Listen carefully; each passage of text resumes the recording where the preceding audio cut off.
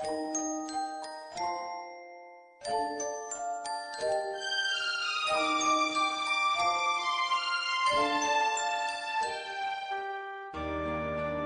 and welcome to the Cane and Rinse podcast. This is Volume 10, Issue 461 for Hatoful Boyfriend, A School of Hope and White Wings. I am James Carter, and joining me on this, the loftiest number of issues, well, the loftiest so far at least, we have Leah Haydu. My hunter-gatherer blood boils. And we will be very careful. And also John Salmon. Carve it into your soul, kids. Oh, this game goes places.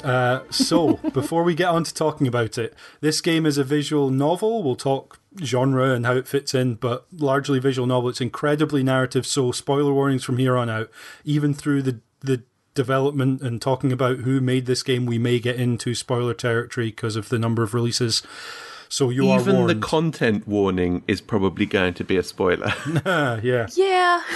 I have put here a content warning just because this game goes dark places, but also breezes past some stuff that if you're not careful for it, it could well be something you would want to be pre-warned on. So topics such as suicide, murder, genocide, infanticide, dismemberment, it runs the gamut here. I may not have covered everything, but if there's anything in that realm that you are sensitive for, please be warned. It comes up in the game. One playthrough, you might not see all of that. It may take 5 or 6 playthroughs. It may take many more than that, and sort of 5 or 6 hours into playing this game for that to come up. But we, during the course of the next couple of hours worth of discussion, will get into some of that and how, it struck us and whether we were affected by any of that. So obviously keep yourselves safe with regards to that, and be forewarned.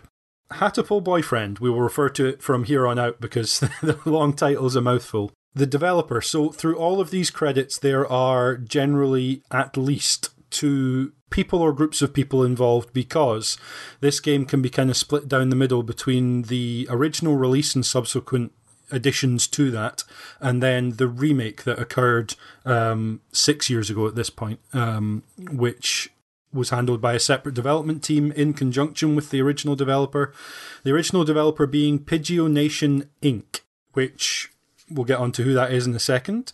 Obviously, Hatoful Boyfriend, a game about, to some degree, pigeons, and so the developer, it's there in their blood, so to speak. You may not have heard of Pidgeo Nation Inc. outside of this particular game, but a company that you may not have heard of at the time they did the remake, but you sure will have heard of now, is Mediatonic. They were founded in 2005. Looking down their list of games, they have like dozens of games a year in their early years for the likes of PopCap and Sega, web games, spin-offs of some of their series and that kind of thing, and then Dr. Kawashima web games. Recently, though, notable on there, Gears Pop, then Murder by Numbers, and the one that everyone will have heard of over the past year or so is Fall Guys. They are suddenly a very well-known developer and have now been snapped up by Epic. So, yeah, they also did the remake for Hatoful Boyfriend, which was not something I knew until I pulled up the credits and saw that name and thought, hang on a second. Similar sort of situation with the publisher. Original publisher, Mist PSI Press or Mist Psy Press. I'm not sure how it's pronounced. The publisher of the remake, though, Devolver Digital, again, publisher of all the games, it feels like sometimes. It really isn't true, but, the likes of Hotline Miami, Ollie Ollie, Downwell, Enter the Gungeon, Grease, and recent addition to that list, Loop Hero, which is kind of on everyone's lips at the moment. So almost certainly, if you play indie games, you will have come across Devolver Digital in one way, shape, or form or another.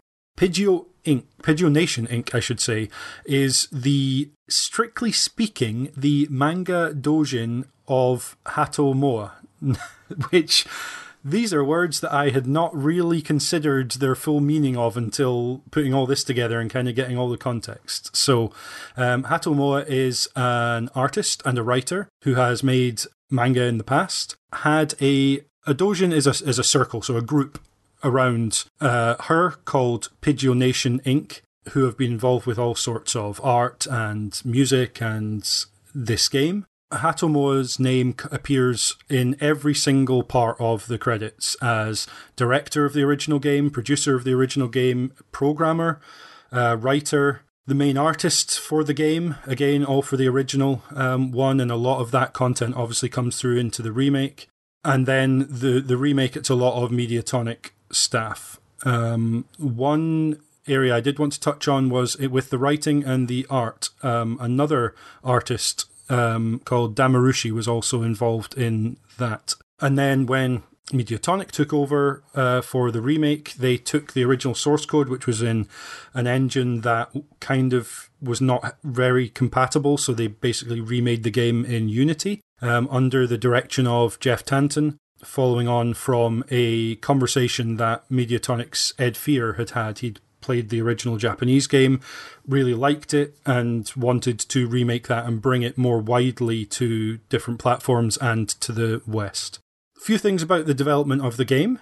The name of the game is actually a pun on Hatoful. Apologies for pronunciation here. I'm going to go for it and hopefully not insult anyone or do a terribly bad job. Hatoful means heartful, and that is phonetically similar to the English word, obviously, hurtful as well. Hato on its own is an English transliteration of dove or pigeon. So obviously Hatoful has lots of different meanings there, all kind of folded into one, and part of the game, one of the storylines, actually changes the text in the bottom of the screen from Hatoful boyfriend to hurtful boyfriend in reference to the fact the sort of multi-meaning name of the game. The final releases for this game, the one certainly that I played and many people will have had access to, was on the 21st in America, 22nd in Europe of July 2015.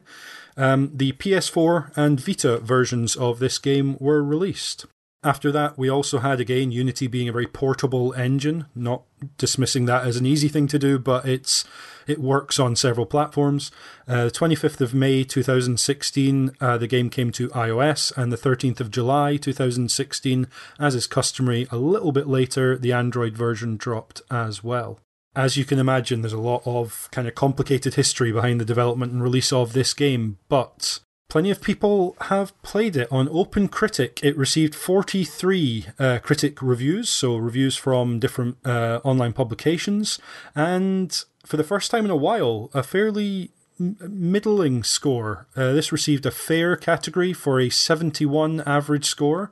Only 45% of critics recommended it, so not overwhelming critical success, but reviewed by a lot of places, which for a game like this I think is notable. Also true when we go to IMDb, a 5.7 on IMDb is not a particularly high score. A lot of games that I can remember sort of in the 7s or 8s. But notable, I think, on Steam, very positive. 94% positive reviews from 4,502 reviews. So quite a few people played this game. The only kind of reported sales figure I can see is before the remake, the original version, as of 2014, on one of the websites it was hosted on, DL Site, had reported 7,000 downloads. So not big numbers by game sales, but it's largely a downloadable game.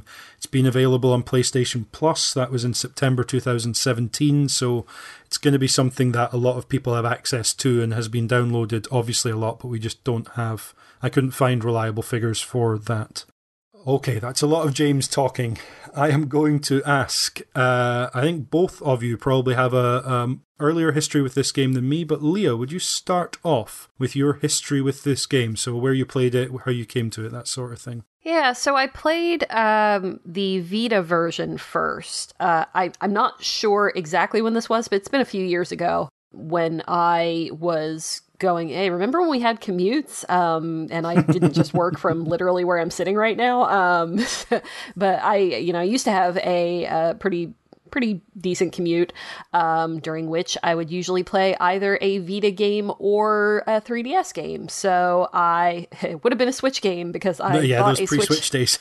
Well, it wasn't. The thing was that I didn't get a Switch Lite for a while, and then I did get one And then about 2 weeks after I got it, we went into lockdown. So Right. I didn't really get a whole lot of commute use out of my Switch Lite, unfortunately. No.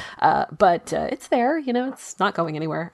So yes, I played it on the Vita on my commute. Not sure how many, not very many of the storylines I got through the first time, maybe like 2 or 3. Thought, okay, well, yeah, I get it. I get what this game is about. That's cute. You're dating pigeons. And I kind of left it at that. And then when I was preparing for the show, I played it on the I played it on the PS5, the PS4 version.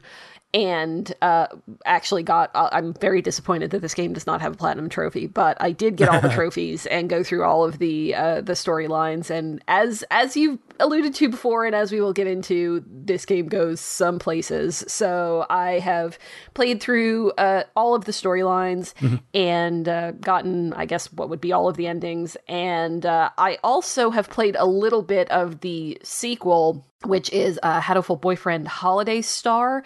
I haven't played the whole thing yet. I might go back and do some more of that. I just kind of wanted to poke in and see what it was about, but a little bit of experience with that. Mostly it's that I have played through the storylines for the main game. Excellent. So, John, how about yourself? Okay, well, if you'll allow me to be extremely indulgent here, of course. I'd like to actually talk about how this ties into basically how I came across the whole visual novel / dating sim genre and why this is kind of an important game in that respect for me. So I was just a regular person playing regular games. I've never had a huge amount of interest in Japanese culture particularly, or kind of never really grew up with anime or anything like that. It's always been something that's been kind of I guess kind of an intriguement from afar, but not something I've ever sought out particularly strong. And I was quite aware over the course of the first half of the kind of the Xbox 360, PS3 life cycle in the kind of the late 2000s, that there were a large number of games that were exclusive for the 360 versions, particularly, were exclusive to Japan. That they were largely visual novels, dating sims, very similar to how this plays out. And they were something that was always kind of on my peripheral vision because they were kind of large in the achievement hunting community as being kind of games that you could play through without having any knowledge of the game particularly, or any Japanese spoken abilities. But lots of people had put up guides saying, at this point, press this button, do this, and you'll get all of the achievements in this game in the course of 40 minutes or an hour or something. And at the time, 10 years ago, that was quite remarkable for games to be able to get all of the achievements that quickly. So that was kind of something that I was aware of the existence of, but didn't have any interest in at the time. And then a number of years after that, I think we're looking at maybe 2014, 2015, I had a friend, long-term Xbox Live buddy, played lots of games together, who was in the military and got deployed to Japan, and he sent back to me and Tony at the time, particularly, sort of a package with a Japanese region-locked Xbox 360 and lots of these visual novel games that were only available to play on that 360, just as kind of a, here you go, try these out, see what you think. Pretty much unaware of the intricacies of the genre at that time. And I remember sitting down a few evenings with Tony and we'd have a few beers and play through these games with a guide that just said, when you see this string of Japanese characters on the screen, you pick this one instead of this one below, and it goes through. And sort of seeing these games with no idea of what was actually happening, but you'd see the backgrounds change and you'd get an idea of, okay, well, this must be the protagonist. These are the kind of the characters that they're chasing after.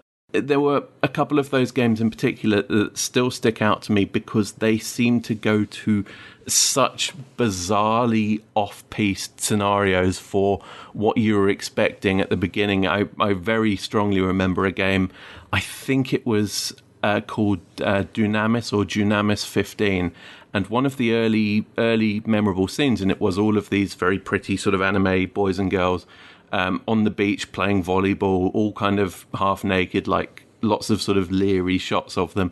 And half an hour later, that had turned into what looked like all of them in some sort of underground experimentation bunker being dismembered and killing each other and committing suicide and things. I remember thinking, playing this game, I'm really intrigued as to what the course of events that led from that kind of hot, fun beach party environment to this everybody's being murdered scenarios. I wish I could speak the language and understand that. And for some reason, that sort of stuck in my head and made me think, I'd really actually like to play some visual novels if there are any of them available.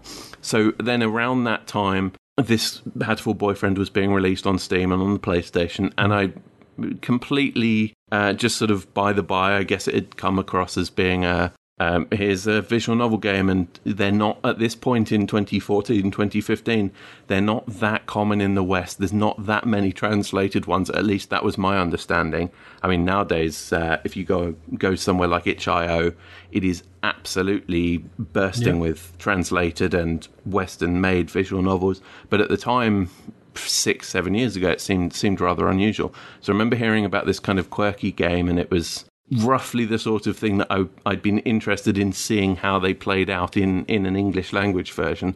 And the weird hook of, well, it's all the characters in it are pigeons, so you're dating pigeons. And I thought, well, I guess we'll see what happens with this. And I picked it up on the PlayStation 4. I played it. Looking back at the trophies, it looks like it took me a little while. I think maybe I didn't have a PlayStation 4 until quite late, but I played through it in the middle of 2017. And yeah, I remember thinking, this is really bizarre. It's got this whole kind of rug pull where the scenario totally changes at one point, and I was quite enamored with the strangeness and the kind of the intricacies. Plus, it's the sort of thing where there are literally 14, 15, 16 different endings to it. So I had to go through and see it all. And looking back at the trophies now, I think I went through the entire game, played all of the different endings and stuff over the course of about a week or 10 days, all August 2017. Then this show, for some bizarre reason, was put onto the Cane and Rinse schedule. So I've gone through and done a handful of the scenarios again this week. And maybe about 7 or 8 of them, including the sort of the full extended ending. And yeah, I mean, it's weird now because when I first played this, it was the only game like it that I'd played in English and actually experienced. And now, 3.5, 4 years later, there are tons of games like this. The main console stores are, I wouldn't say being flooded with them, but there are so many more of these on the Xbox One and PS4 store than there ever used to be. And yeah, it's interesting sort of going back to my first one after seeing quite a few others. And I think it's got its problems, but it still holds up really well. So I'm very pleased to have had a chance to experience it again. Excellent. My history, as mentioned. So before this, I don't think I'd played any dating sims. I, as mentioned, had played a couple of visual novels, both on DS, I think, the likes of 999, 9 Hours, 9 Persons, 9 Doors, to give it its full title, which we covered in Cane and Rinse 184.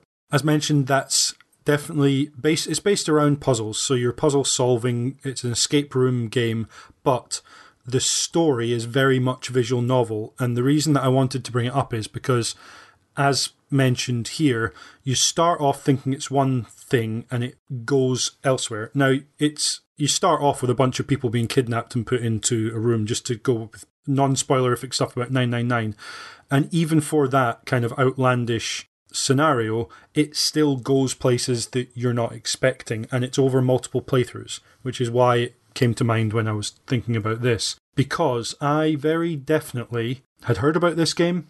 I'd heard people mention it. I think Gamers with Jobs had mentioned it kind of leading up to maybe around the remake date. And I did not pick this up until it came to PlayStation Plus September 2017. If you'd asked me before this week, I would have probably sworn that I played it in September 2017. But I didn't. I checked. Thankfully, having trophies and having completed a couple of the endings, or a couple of endings, they both are, I know exactly when I played it, which was June 2019, as it happens. So a couple of years ago, nearly as we sit here now, but a couple of years after it came to PlayStation Plus, and a full kind of 4 years after it was published to PlayStation 4 and Vita.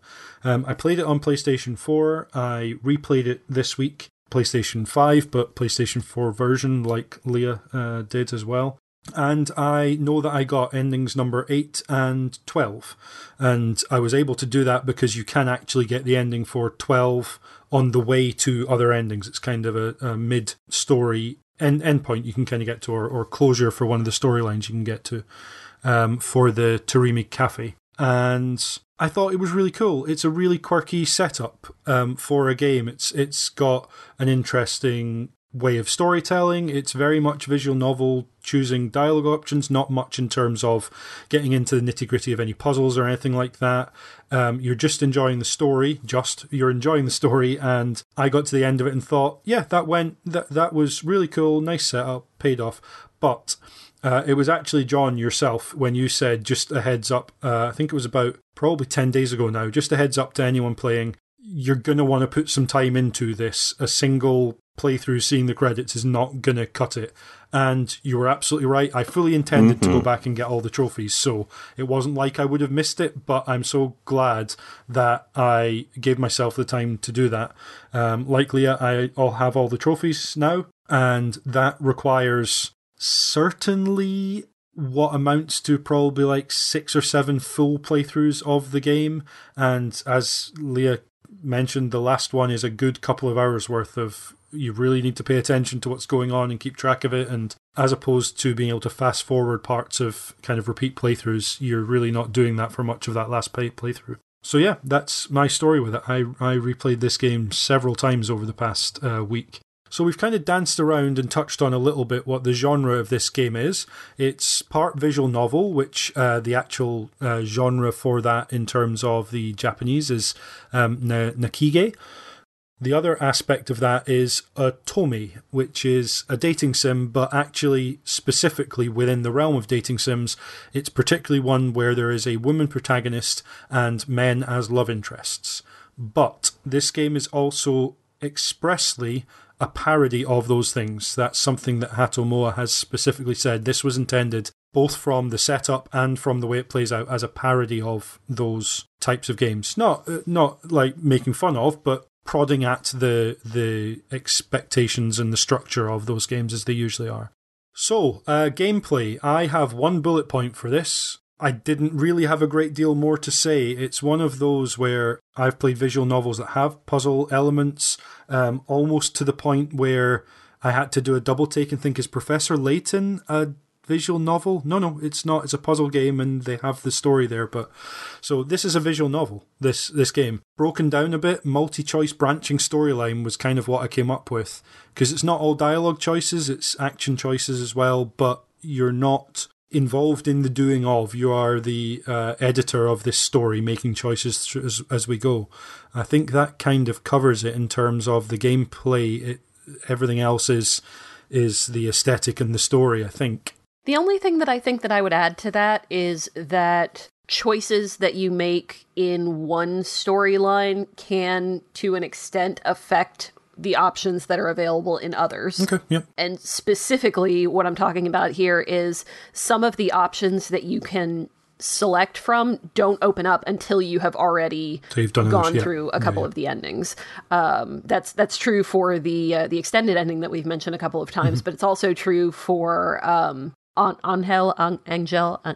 Yeah, absolutely. The character that was put in kind of after the original release, his option doesn't open up. You don't get the prompt that you have to choose in order to bring him into the storyline until you have been through several of the other endings. So, yeah. And Tori, I believe. That's yes, also. The same as well, yeah.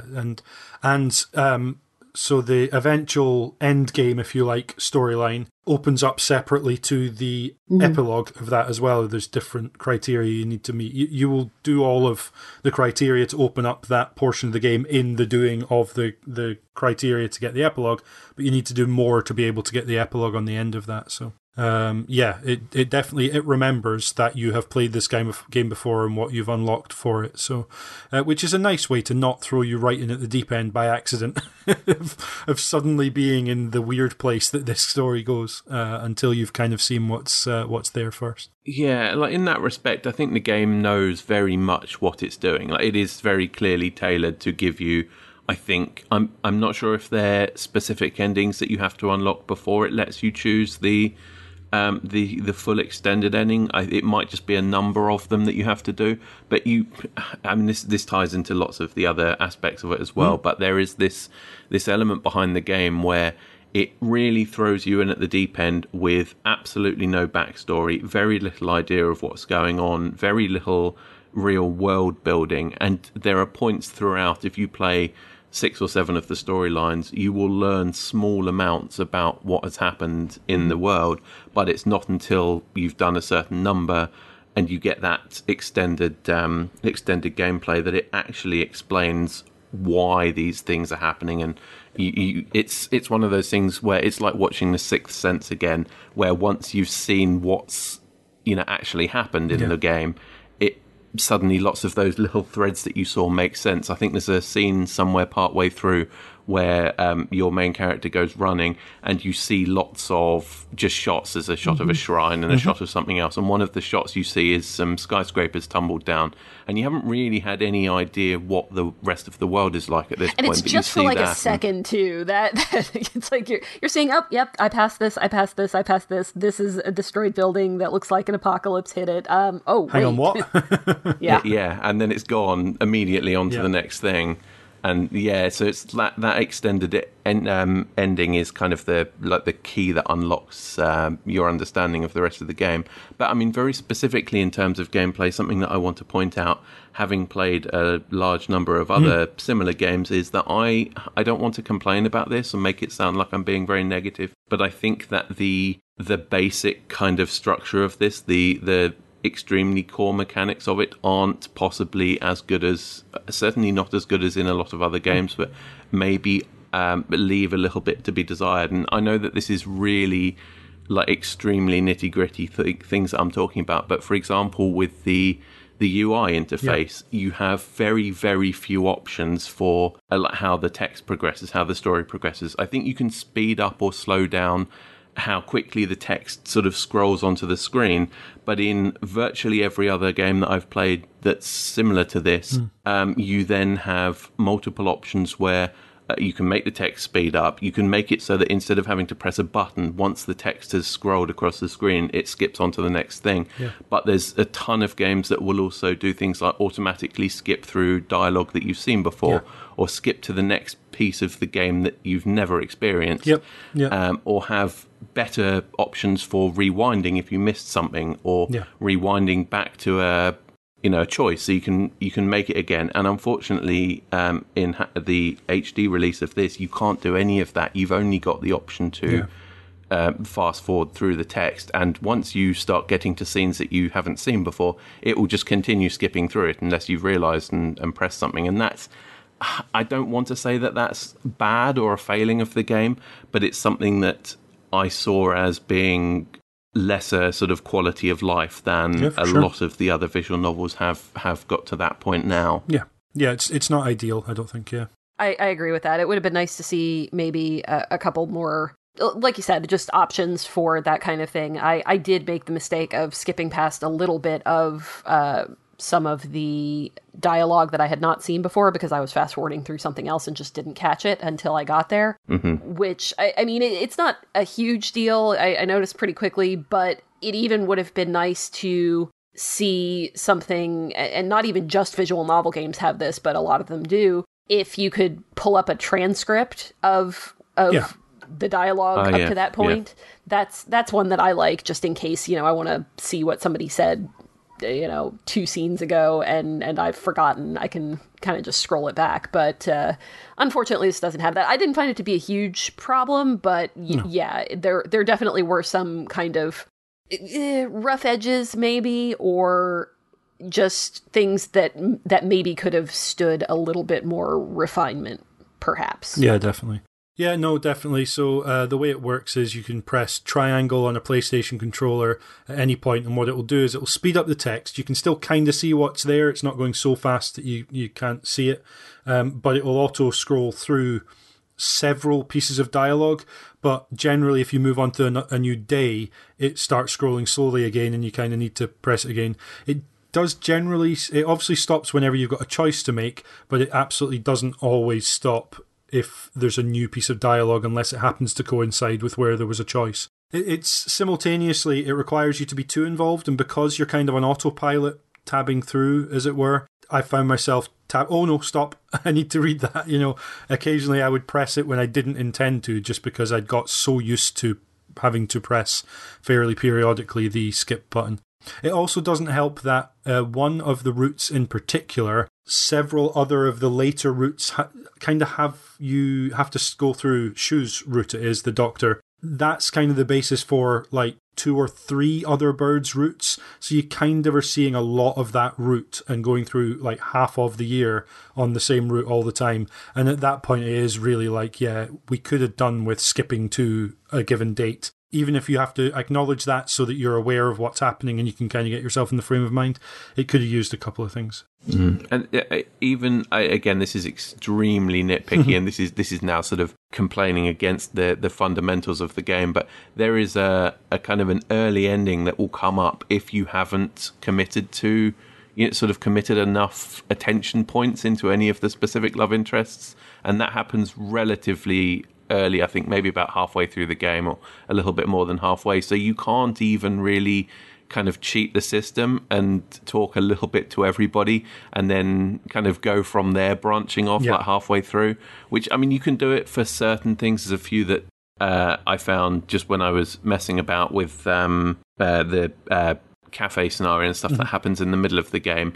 There are a few things that are kind of a bit more nebulous, like it doesn't really matter which decisions you pick compared to which characters you're trying to go for. So there is a bit there where you can start off a game and play quite a lot and then think, well, there's actually, from this point, there's probably 2 different storylines I could go down, but you can't kind of fudge it and leave everything open, because if you do that, the game just sort of randomly kills you off at about the halfway point. So that killing off can happen all the way right to the very last decision you make, depending upon the particular storyline and how many points you've got in one bird or another's favour. But yeah, I think about halfway through the year is the earliest point at which that can happen, because you've just made too many disparate decisions. Unknowing, not that you did it intentionally, but until you kind of know how to play it, it kind of leaves you in the lurch a little bit. I think that was literally the second ending that I got, because the first one that I got was the other kind of non-standard halfway through the game one with the cool sparrow punk girl. Yeah. So then the second time I played through, I was like trying to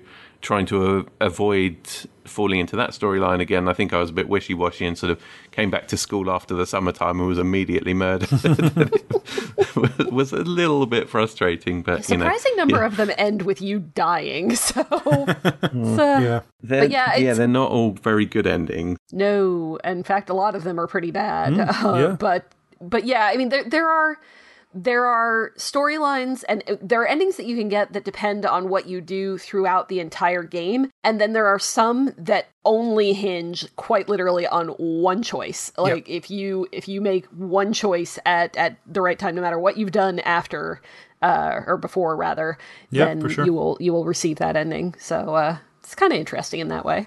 Yeah, definitely. There's some of them where you kind of think back and you're like, oh, that was very much the key decision I made. And somewhere you need the key decision plus a certain amount of points into your stats. We'll get to that. Don't worry, it's not an RPG in that sense. You just get to make a few choices.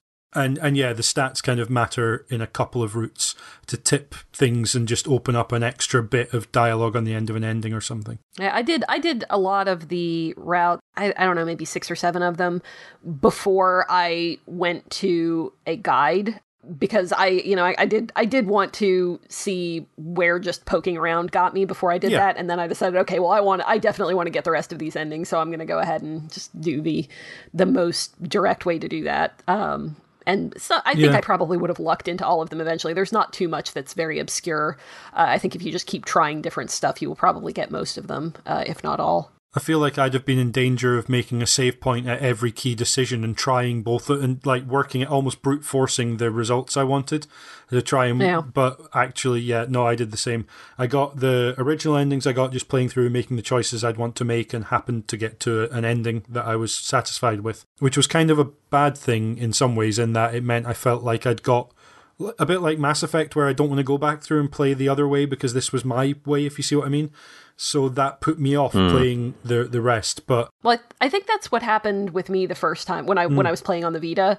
That's more or less what happened with me. I played it through I played it through once and, just made my own choices and maybe played it through again another time and then just went, okay, well, I'm satisfied. This is what I would have done. So, okay. But yeah, certainly I pulled up a guide at some point just to make sure. Actually, it was a trophy guide I pulled up. I found the easiest way because that steered clear of any story spoilers, which was really useful. So yeah, I mean, as mentioned before, the guides for these games are often very much just, here is a list of the decisions that you make, and they're all, it's all just things like yes or go alone, speak to whoever. Which without any of the context really doesn't mean anything, but it does mean you can look at the date in the top left corner, check the date against the list of decisions, and you just know what you need to press. So yeah, it's kind of good in that way. So we kind of went from gameplay in the direction of story there, but I just want to pull us back a second. I've mentioned that Hatomoa is a manga artist and writer. You would think the art would be a big factor in this game, and it is, but I'm not sure there's going to be that much to say about it because it's kind of all coherent around a certain theme. It's all kind of pictures of birds. It's a lot of pictures of birds. With that weird kind of green screen cutout outline around them.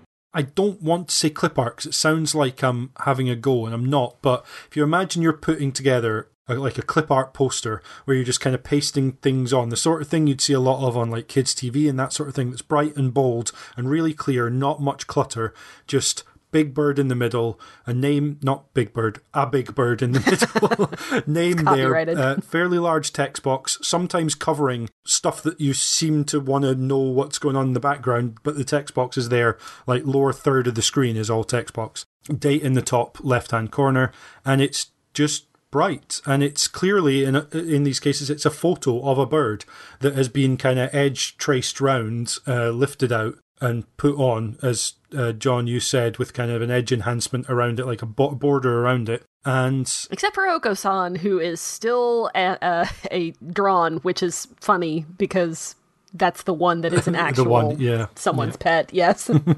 We should also say it's not just birds, because when you start the game, one of the options is, do you want to enable the option to use some in-game piece of technology to be able to like a visualize the birds? Exactly, yeah. Mm-hmm. Go John, absolutely go. Yeah.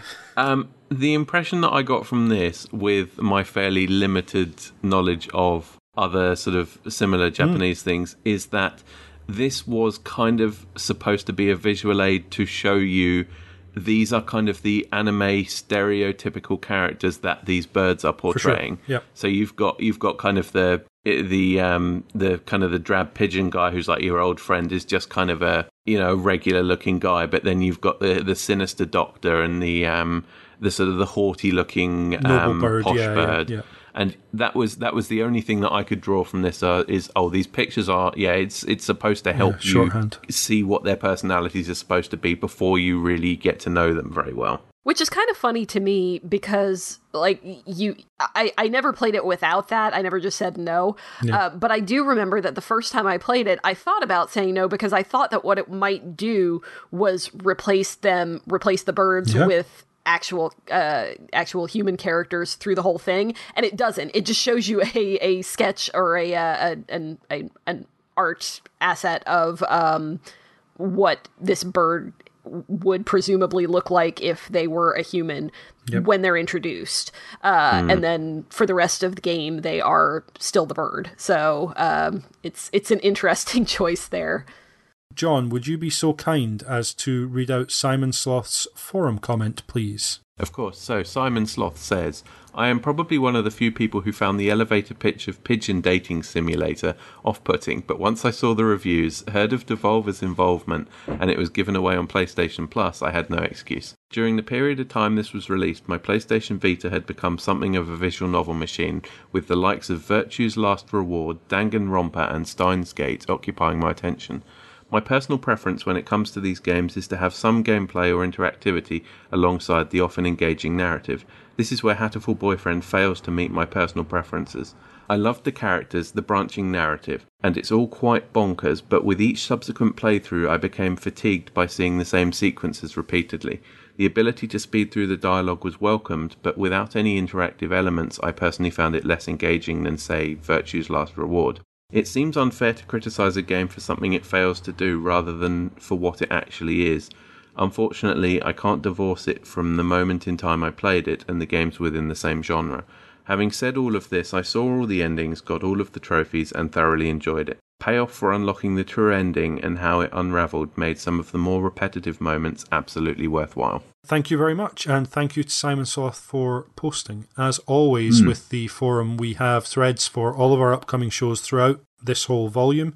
And you are more than welcome to go to caneandrinse.com/forum and find the thread there for the show you want to give us feedback on. And Simon Sloth did. I thought it was just interesting there to say this is obviously someone who has seen all of the endings, got all of the story, but what we were talking about where you have to repeat a lot of the sequences clearly without more any like puzzles or anything like that, there wasn't the engagement there for Simon Sloth. So that there scenario, I guess you've got the idea by this point that we're talking about a world in which birds are essentially intelligent. So how did we get there? This is set in a school called St. Pidgeonations School in the year 2187. Yes, that's right, folks. We know what the future looks like, and it's bird-shaped. You will not get this from one playthrough of the game. You will probably not get this from several. You may not even get all of this until you go to wikis and start reading. But after the H5N1, that's avian flu to URI, virus outbreak, humans attempted to wipe out birds. So worried that the virus spreading through birds would jump to people and would kill people, as was the concern back in, late 90s, early 2000s, probably around that time.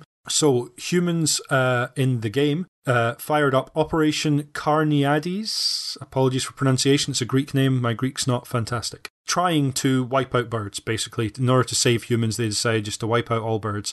Inadvertently, they tested this on pigeons and gave them human-level intelligence, which then subsequently spread to all birds and made not one bit of difference to humans. They were then prone to dying off from catching avian flu, and did in great numbers. Human numbers dwindled, bird numbers soared as they became more intelligent and started to rebuild civilization and became the dominant. Now, I said species, but technically that's not true because bird is not a species. It's a class of animals in the kind of phylum class, different branches of the kind of animal tree, as it were.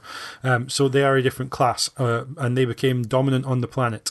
And that means that because humans are humans, and this game posits that some birds can be like that as well, a war between birds and the remaining humans has persisted in the 170 years, presuming that the avian flu outbreak took place roughly when it did in our timeline. So 170 years, an ongoing war has occurred. There are now attempts to broker peace between humans and birds, and that includes an experiment where they are introducing a human student to St. Pidgeonations School. That's the character you play as for most of the game, but predominantly that's who you play as, and it's a year-long experiment through one entire school year as a sophomore student. In theory, you don't know anything about the fact that it's an experiment for you to be there until you get to the failure ending, probably. Because that's the first time at which it's said that you have failed the experiment, and the punishment for that is you are going to be killed, basically. This is not all apparent from the beginning of the game. This is stuff you have to kind of piece together, but it is kind of the backdrop to what's going on. It's kind of weird not to know what's going on when you go into the game, I suppose. Yeah, I think that this is something that has been done a lot in more recent visual novels and things as well. The game that was turned out to be a horror game, I think it's Doki Doki Literature Club from a few years ago, kind of played on a very similar theme of like, you feel a little bit in this that you've been catfished in with this promise of, strange anime pigeon dating game, and then suddenly after playing through it half a dozen times, it turns into something extremely sinister and much more in depth than the kind of the cute jokey premise that you were originally given. So in that respect, I think on one hand, props to them for sort of pulling the wool over your eyes, but it's also very strange, the idea that you go into this with so little kind of outside knowledge, and your character doesn't really explain anything to you that's unusual. And as I said before, you just sort of notice things that are weird, like that one shot of the buildings that are collapsing. And if you start paying a bit more attention and start thinking about it, you might notice that your character seems to live in a cave on a cliffside rather than in any sort of actual habitation. Abode, yeah. So there's like these weird little clues that I'm sure are designed as you play through it those first few times to make you scratch your head a little bit and think, what on earth's actually going on? But the absolute minimal level of any sort of exposition that they give you off the bat is almost applaudable in a way that they're so bold to just let you go at it. Yeah, it's interesting because it sounds like the premise of the game is just pure quirk. Dating simulator, but it's all birds and you're also a human, because that's a twist on, okay, it's a dating simulator where all the love interests are birds and I'm a bird. Kind of feels okay, weird, but also now I'm a human. Okay, that's now things are getting messy. Which they actually talk about, and that's kind of weird too. Like towards the end of if I think it's in in one of the endings, you're speaking to your chosen love interest. I think it might be Ryuta's, where you're talking about, oh well, if we are together and we get married, doves have a much lower lifespan than humans. Yep. So you'll be getting old, and I only have so many years. Like, yep, everybody seems to be cool with this. So okay, I guess. Yeah, and there's another one of the characters. I think it's the one that's the brother of the really haughty guy. I think his name's Yuta or Yuya. Yuta. Yeah, it's Yuya, yes. He makes some comment to you at some point of like, don't worry, us doves reach sexual maturity within less than a year of our lives or something like that. The point he says that comes off as rather out of the blue and a little bit. His whole character is being suggestive and likes to think of himself as a quote-unquote ladies' man. But yeah, so it's not entirely... It's not out with his character to be like that. But yeah, it addresses the fact that, this is a world in which birds and humans are on largely equal footing, despite being at war and human numbers dwindling, etc.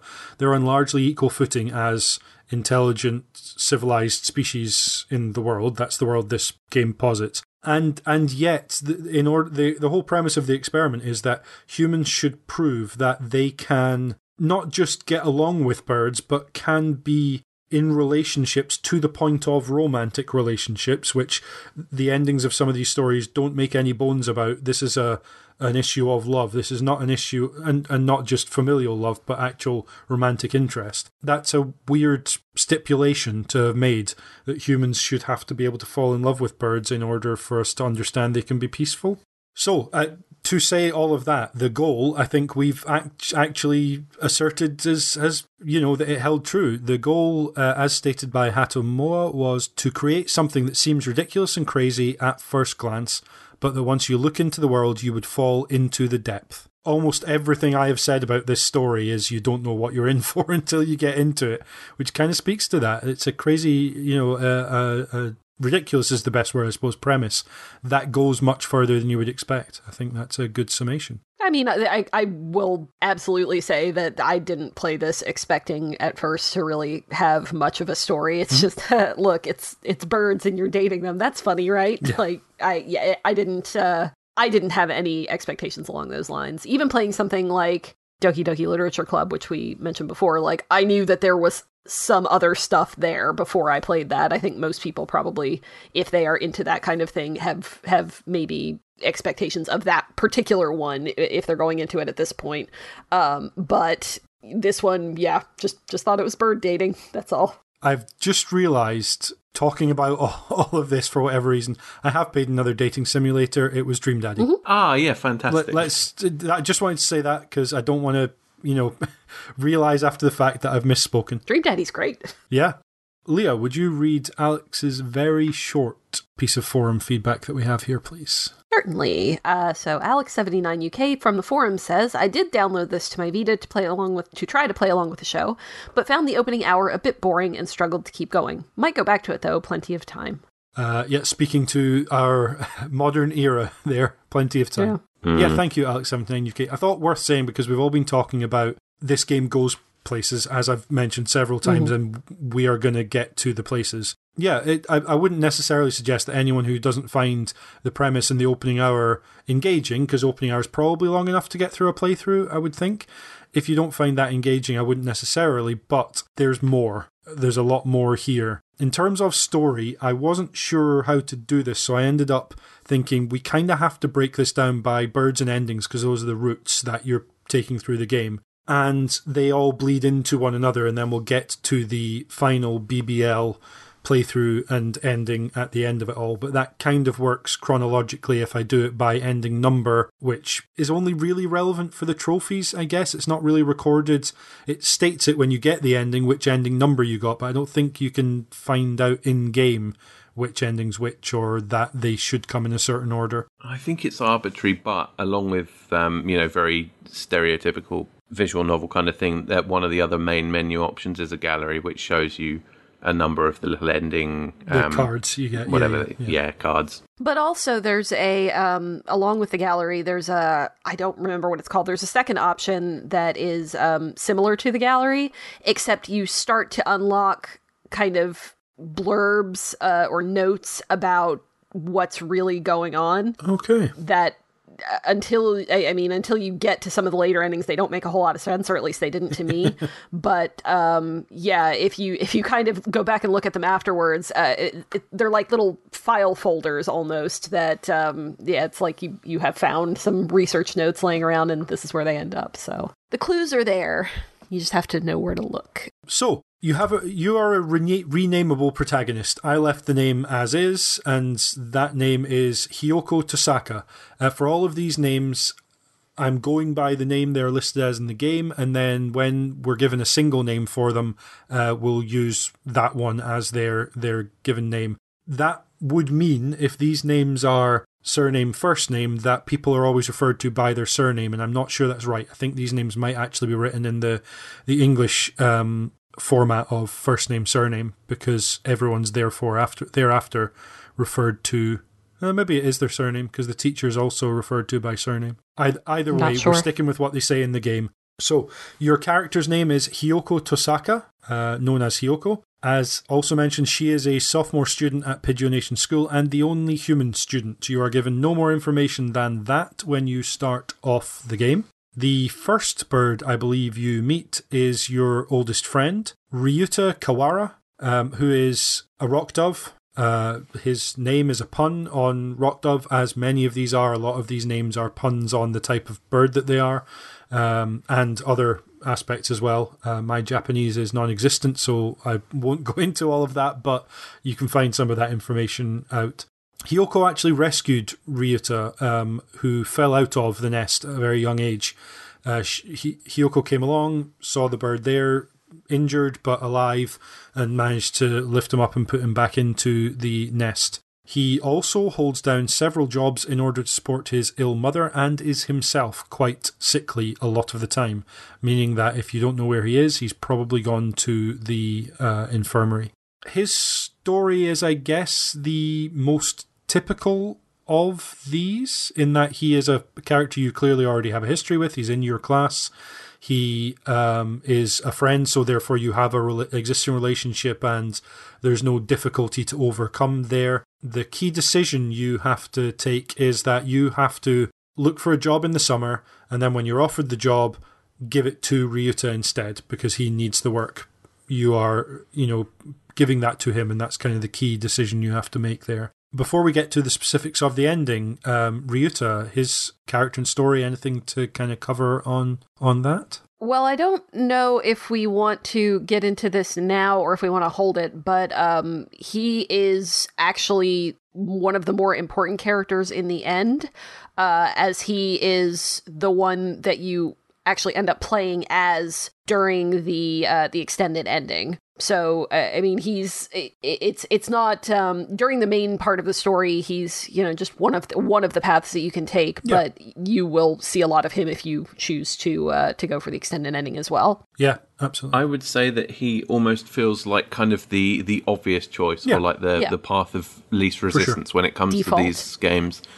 Even to the point where, and I don't know what the actual, reasoning for this is, but whenever things pop up where there's a choice of like, which character do you want to talk to, which character do you want to do this with, his name is usually at the top of that list. And he's the first ending. I mean, we talked about that they probably don't mean a whole lot, but that makes sense. He's kind of the one, the canon ending, I guess, which also kind of makes sense in when you play, like I said, I only just started it, but if you play the Holiday Star stuff, it seems to kind of lean towards that you probably were with Ryuta. And also makes sense. So because the extended ending, you have to start off playing an average school year, and therefore you have to go along one of the routes to get far enough to trigger the extended ending. I didn't play for the Ryuta route, if we want to call it that, for that extended ending playthrough. And I kind of wish I had, because I felt like it would have made more sense if I did. I think it works with any of the characters because they're all more or less one way or another involved. But it's so much about Ryuta. There's a lot about all of them, but the fact that you then switch over and play as him makes a bit more sense to me, I think, if when you're going for the extended ending, you're playing his route to begin with, I would say.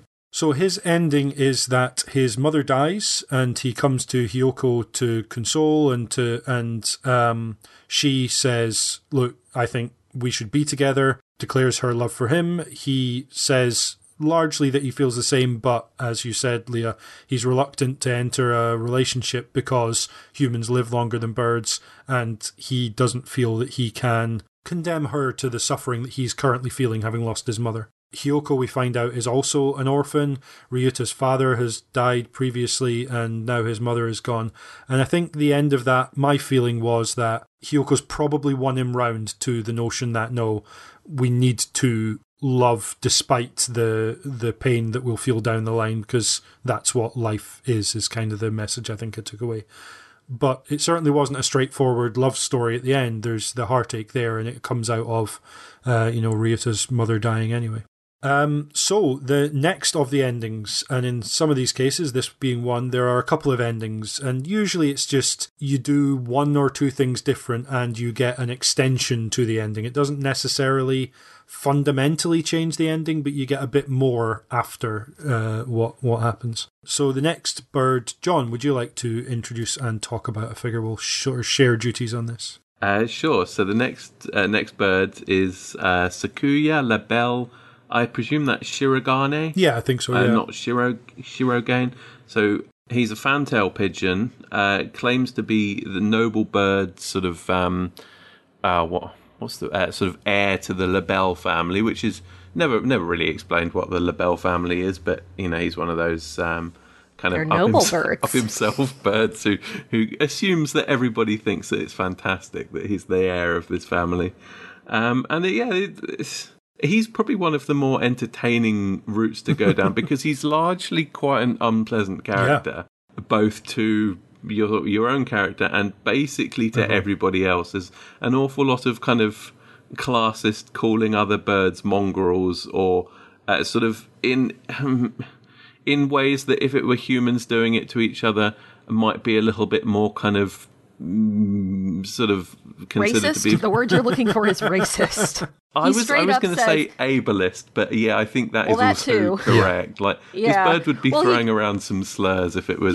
He's French. They present him as this is a French bird, and in multiple places he's like, oh, there are definitely some Japanese slurs in there that he throws out when he is displeased with something that is happening. I'm sure there's also something to be said for.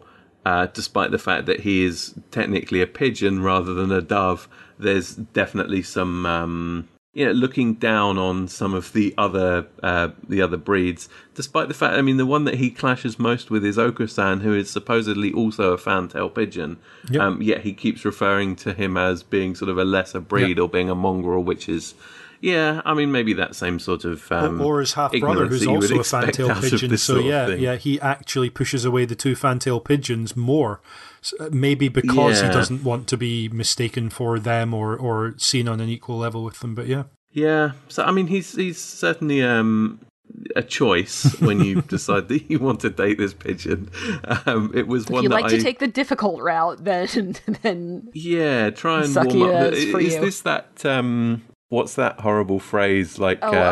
Keep them. I know this. Yep. Keep them keen, treat them mean, or the other way around. No, that wasn't it. Yeah, no, it's I was going to say, oh shoot, there's a term for a type of stereotypical anime character that it's tsundere. Is that right? all right. I think. Yeah, to know. Nobody knows what I'm talking about. You're asking the wrong people Somebody here. will know. I'll Somebody nod will along know. and assume you're right until we hear the other way. I think that's it. But it's like an anime character who's like, oh, I don't like you, Yeah. you know, but is secretly like, yeah, that's what Yeah. I'm thinking of. Yeah, the kids pushing each other in the playground type thing. And again, I think there's a huge amount more about Sakuya in the For sure. extended Yeah, ending. we'll get to that. Tied into a couple of the other characters, Yuya and Oko-san, also their kind of playthroughs touch on him as well. But obviously, it ends up that he has two separate endings here, where they both run along the same lines of you realise that maybe the reason that he's such a miserable bugger is because actually he's not very happy about his home life, and he's more wants to explore his passion for music, despite the fact that his father obviously doesn't agree with that, and it's obviously not considered to be fitting for a noble bird or some nonsense like that. So you have two separate endings where he sort of runs away from home and confides in Hiyoko, and I mean it's kind of an obvious thing that there's going to be something like that happens, but it's kind of nice to see a little bit of a turnaround from him. Yeah, for sure. And to get the first ending, he runs away from home and Hiyoko encourages him to go back and to actually face up to his father and state his passion for music and really fight for his right to explore that passion. The full ending, you have to have taken all music classes as well as making the right choices. And then at that point, Sakuya is actually kicked out, comes to live with Hiyoko. So again, not a happy ending in that sense, but does become a musician, and then you receive what is one of the kind of key clues that something's going on with these particular characters. You receive a note from Yuya, Sakuya's older half-brother, to say that, I'm glad he's happy, please, look after him, and I've got something, when you think he's ready, I need to reveal to him. Which is kind of hinted at in that Sakuya is kind of pushing Yuya away as a mongrel, as not worthy, because he's only a half-brother and not a full brother, and there's a sense that Yuya's taking this on the chin more than he needs to, and it's because there's more to that, as John said. So, Leah, this next bird, would you care to introduce? Sure. So the next bird that we have here is Nageki Fujishiro, who is a mourning dove. You run into him, I guess maybe midway through the game, or midway through whatever playthrough you are doing. He is in the library when you meet him, and in fact, you find out that he's always in the library. And there is, again, we're going to keep saying this, there is more to his character, his backstory, once you get into some of the later game stuff, but the important thing that you kind of learn through the course of his storyline is that he actually cannot leave the library at all, and if you get to the end of his storyline, you find out that only you can actually see him, and he disappears at the end because ghost pigeon, I guess. Yep. Not even I guess. It is in fact a ghost pigeon. I think this was actually the first storyline that I actually went for, like that I was aiming for. You got the smart bookish dove who's in the library, so I like that. Let's go. His playthrough also feels a little separate from the rest, because you have to join the library staff as your club, and then it's only when you're in the library doing that you interact. You have to actively opt out of other stuff. Like you can't go to the sports the sports festival. You have to actually say, nope, I'm going to the library instead. Bye. So kind of once you're on that path, you kind of get what you have to do to see it through. And it talks about, like, she's worried that he's being bullied, and that's why he's always in the library and why no one else seems to speak to him. And then, eventually you realise that just as they reveal their love for one another, that satisfies whatever he had to do to resolve his reason for being there, and he disappears. But, again, another character that we learn a lot more about later on. The next character, Yuya Sakazaki, is the half-brother that was mentioned. Also a fantail pigeon, half-brother of Sakuya, assistant to Shu. So in this playthrough, you have to go to the infirmary and kind of do as much there as you can. Whenever you can go to the infirmary, you're going there. He also fancies himself a ladies' man. He thinks himself suave and is making inappropriate comments. And actually, one of the ways you get to this ending is calling him on those inappropriate comments and telling him he's being rude and kind of helping him grow. And you also have to cover for him when he's lying about where he was. Is eventually revealed in his ending to be a Dove Party agent. There are two bird parties who have opposing views on what should happen with humans. The Dove Party want to have peace with humans. The Hawk Party want to very much not have peace with humans, and the other thing. And he is spying on the Doctor, Shu. That's kind of what you get from him. He ruffles feathers with his brother a bit, but other than that, you kind of don't see much of him if you're not going after him or Shu's path, which is the path that you can spend a lot of time on, going through various different routes. But that's him. And the next bird, John, would you tackle that one, please? Next bird, best bird. That's supposedly a thing in dating sort of style culture. Next one is Oko-san, who's another fantail pigeon. He's kind of the opposite side to Sakuya. They're kind of rivals. There's lots of points where they're arguing with each other or fighting with each other. An interesting point about Oko-san is that apparently this is Hatomoa's own pet bird, presumably pet fantail pigeon called Oko-san, and I think somebody pointed out that the picture that's used of him in game is actually the picture of the bird. Yes. So sure, this already points towards Oko-san, but he's kind of, you describe him here as a jock bird looking for pudding and a fight, which, that's very simplistic way of looking at it, but it's also probably about as far as his character goes. Like, most of the time you find Oko-san, he's running or bragging about his running skills, or shouting about the fact that he's looking for pudding, or trying to fight people or argue with people about the lack of pudding or the unsatisfactory level of said pudding.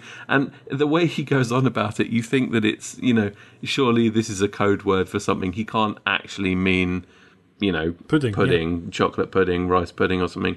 But I think he does really just mean pudding. Even to the point where you send him to a convenience store, they must have some kind of pudding, and he comes back and attacks you because there wasn't any. So it must be a very specific pudding he's looking for, because it's just Well, it is, as you find out in his full ending. It's pretty humorous, and he has a number of points where he's fighting with other birds, where it almost kind of pops up as if he's sort of doing Pokemon style attacks. He keeps talking about Oko-san does wing attack, wing swipe, Oko-san whatever does, it is, absolutely, his charge body slam or something like that. And I suppose it's also somewhat relevant, although I'm not really sure what the significance of it is. All of his dialogue scenes it's just him saying coo, and then it has the actual wording in brackets after that. And that's something that stands out from basically all of the other birds, but I'm not really sure what the I don't know. What the significance of that is. It might again just be another kind of wacky joke. Actually, I have an answer for this. Oh, excellent. Excellent. Surprisingly. So they do talk, and I don't remember whether this is in the extended ending or whether I think they actually get into some of it in just the game proper. But they talk about how he's kind of an older breed, which it seems like what they mean by that is that he's not maybe as advanced. Like they talk about, we've mentioned Brian the pigeon, but when they talk about kind of how all of this came about. Yeah. You know, it wasn't just an automatic, you know, snap and everybody is just immediately an intelligent pigeon. There's kind of a gradual process to that. Okay. So it's not that he's like an evolutionary throwback or anything. It's just that he's a little bit older in the sense that he hasn't quite evolved maybe as far as the rest of them. So like it's not that there's something wrong with him, it's just that he is literally not quite there yet. He's intelligent but not got language skills, essentially. Yeah, right. Okay. He's makes sense. A little bit of an older breed, I think is maybe what they call it. It's something like that. That makes sense. So he's literally cooing and there. But he's great, and I love him anyway because he's ridiculous. Oh, for sure. Yeah. And of the characters we've seen so far, hands down the funniest storyline to go through, and kind of what I expected from a pigeon dating sim, as daft as that sound. This is what I kind of expected. It would just be weird and wonderful and no dark undercurrent. Even like you start suspecting, as you said, that there's something else going on. He's not really looking for pudding, and then you realise no, he is. And so his first ending, you get to not the end of the school year, not quite, and you find out he's going to leave to go in search of pudding. And I think there's at that point he explains that there's Lord Puddy, who is the lord of all pudding, and he needs to go and find the perfect pudding so he can find Lord Puddy, whatever. And you can agree to go with him. And Hiyoko does in ending number 6, and then ending number 7, you not only so you have to have done, I think, all gym classes and go to the track team as your club, and you have to give an answer in response to him talking about Lord Puddy, and you have to. It's like one option's the pudding is invincible, and the other option is something about the it's like his golden come again, or something riding in on. Depending on which of that you choose, you can not only agree to go, but the ending then extends to where you actually find the pudding, and Oko-san is revealed to be Lord Puddy, or a new incarnation of Lord Puddy, and gains the power to cover the earth in pudding, which is literally the end of this story. And you finally see the pudding, and it looks like a creme caramel with or something. Chocolate and a cherry on top. Yeah, it looks good. And that's a good ending. No, I think. I don't know. I enjoyed he certainly it. thinks so. Yeah, I was a fan. I did get a lot of entertainment out of that. So, Leah, could you talk us through Kazuaki just quickly? So we've got Kazuaki Nanaki, who is also known under the name, as we find out in the extended ending, Hitori Uzune. This is your teacher, who you can pursue a romantic storyline with, which may be a little bit uncomfortable, but you can. If you get to kind of the end of his storyline, it's all very mysterious. Like you are led to believe, you find his wallet at one point, or no, I'm sorry, it's his phone. You find his phone, and there's like a photo tucked in with it that's been scribbled along, and you're kind of led to believe that, this is his long lost love, maybe, or but it's somebody he won't really talk about it, but he also will not have a relationship with you as his student, so good on him. But says, if after you graduate and we're, if you still feel this way, come back for me, but as it turns out, the scribbled out picture is not any kind of relationship. It is one of the other pigeons that you meet. So I guess we'll get into that shortly. Yeah, absolutely. If any of the previous stories sounded disturbing, this one, in the first 7, this is the last of the initial 7, takes the biscuit. So through some of the other stories, you will have heard that the doctor's a bit off.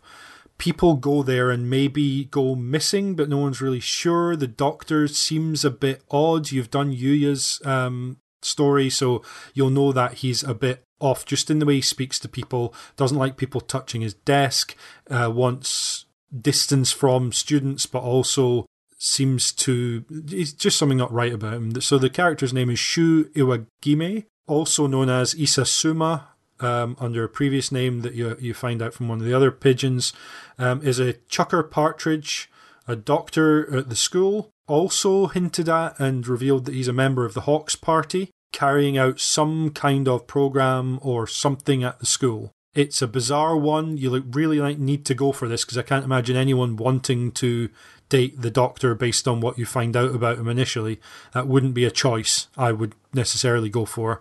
And he basically rebuffs anything you have to say to him all year long, but seems to get a little bit more interested, not in you, but in why you're interested in him. I think it's fair to say.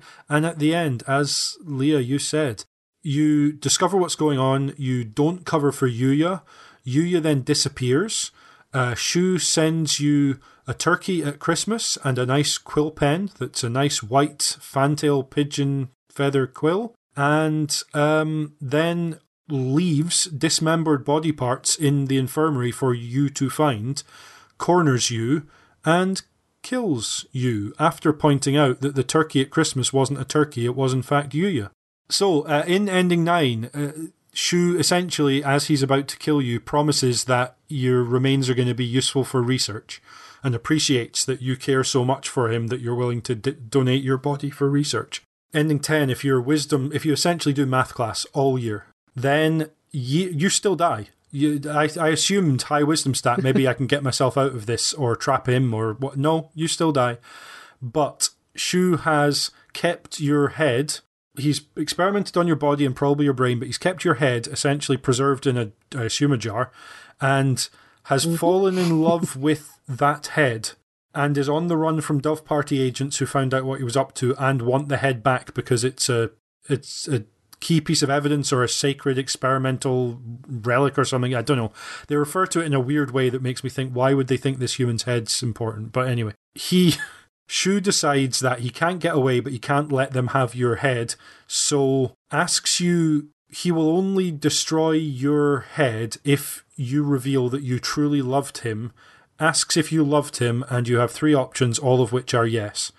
So he then destroys your heads, and you hear the sound of him being cornered and gunned down by the Hawk Party agents. It is, for such a dark story, it is such a weird and bizarre story as well, and oddly kind of fun. No, I can't say fun. No, it's dramatic.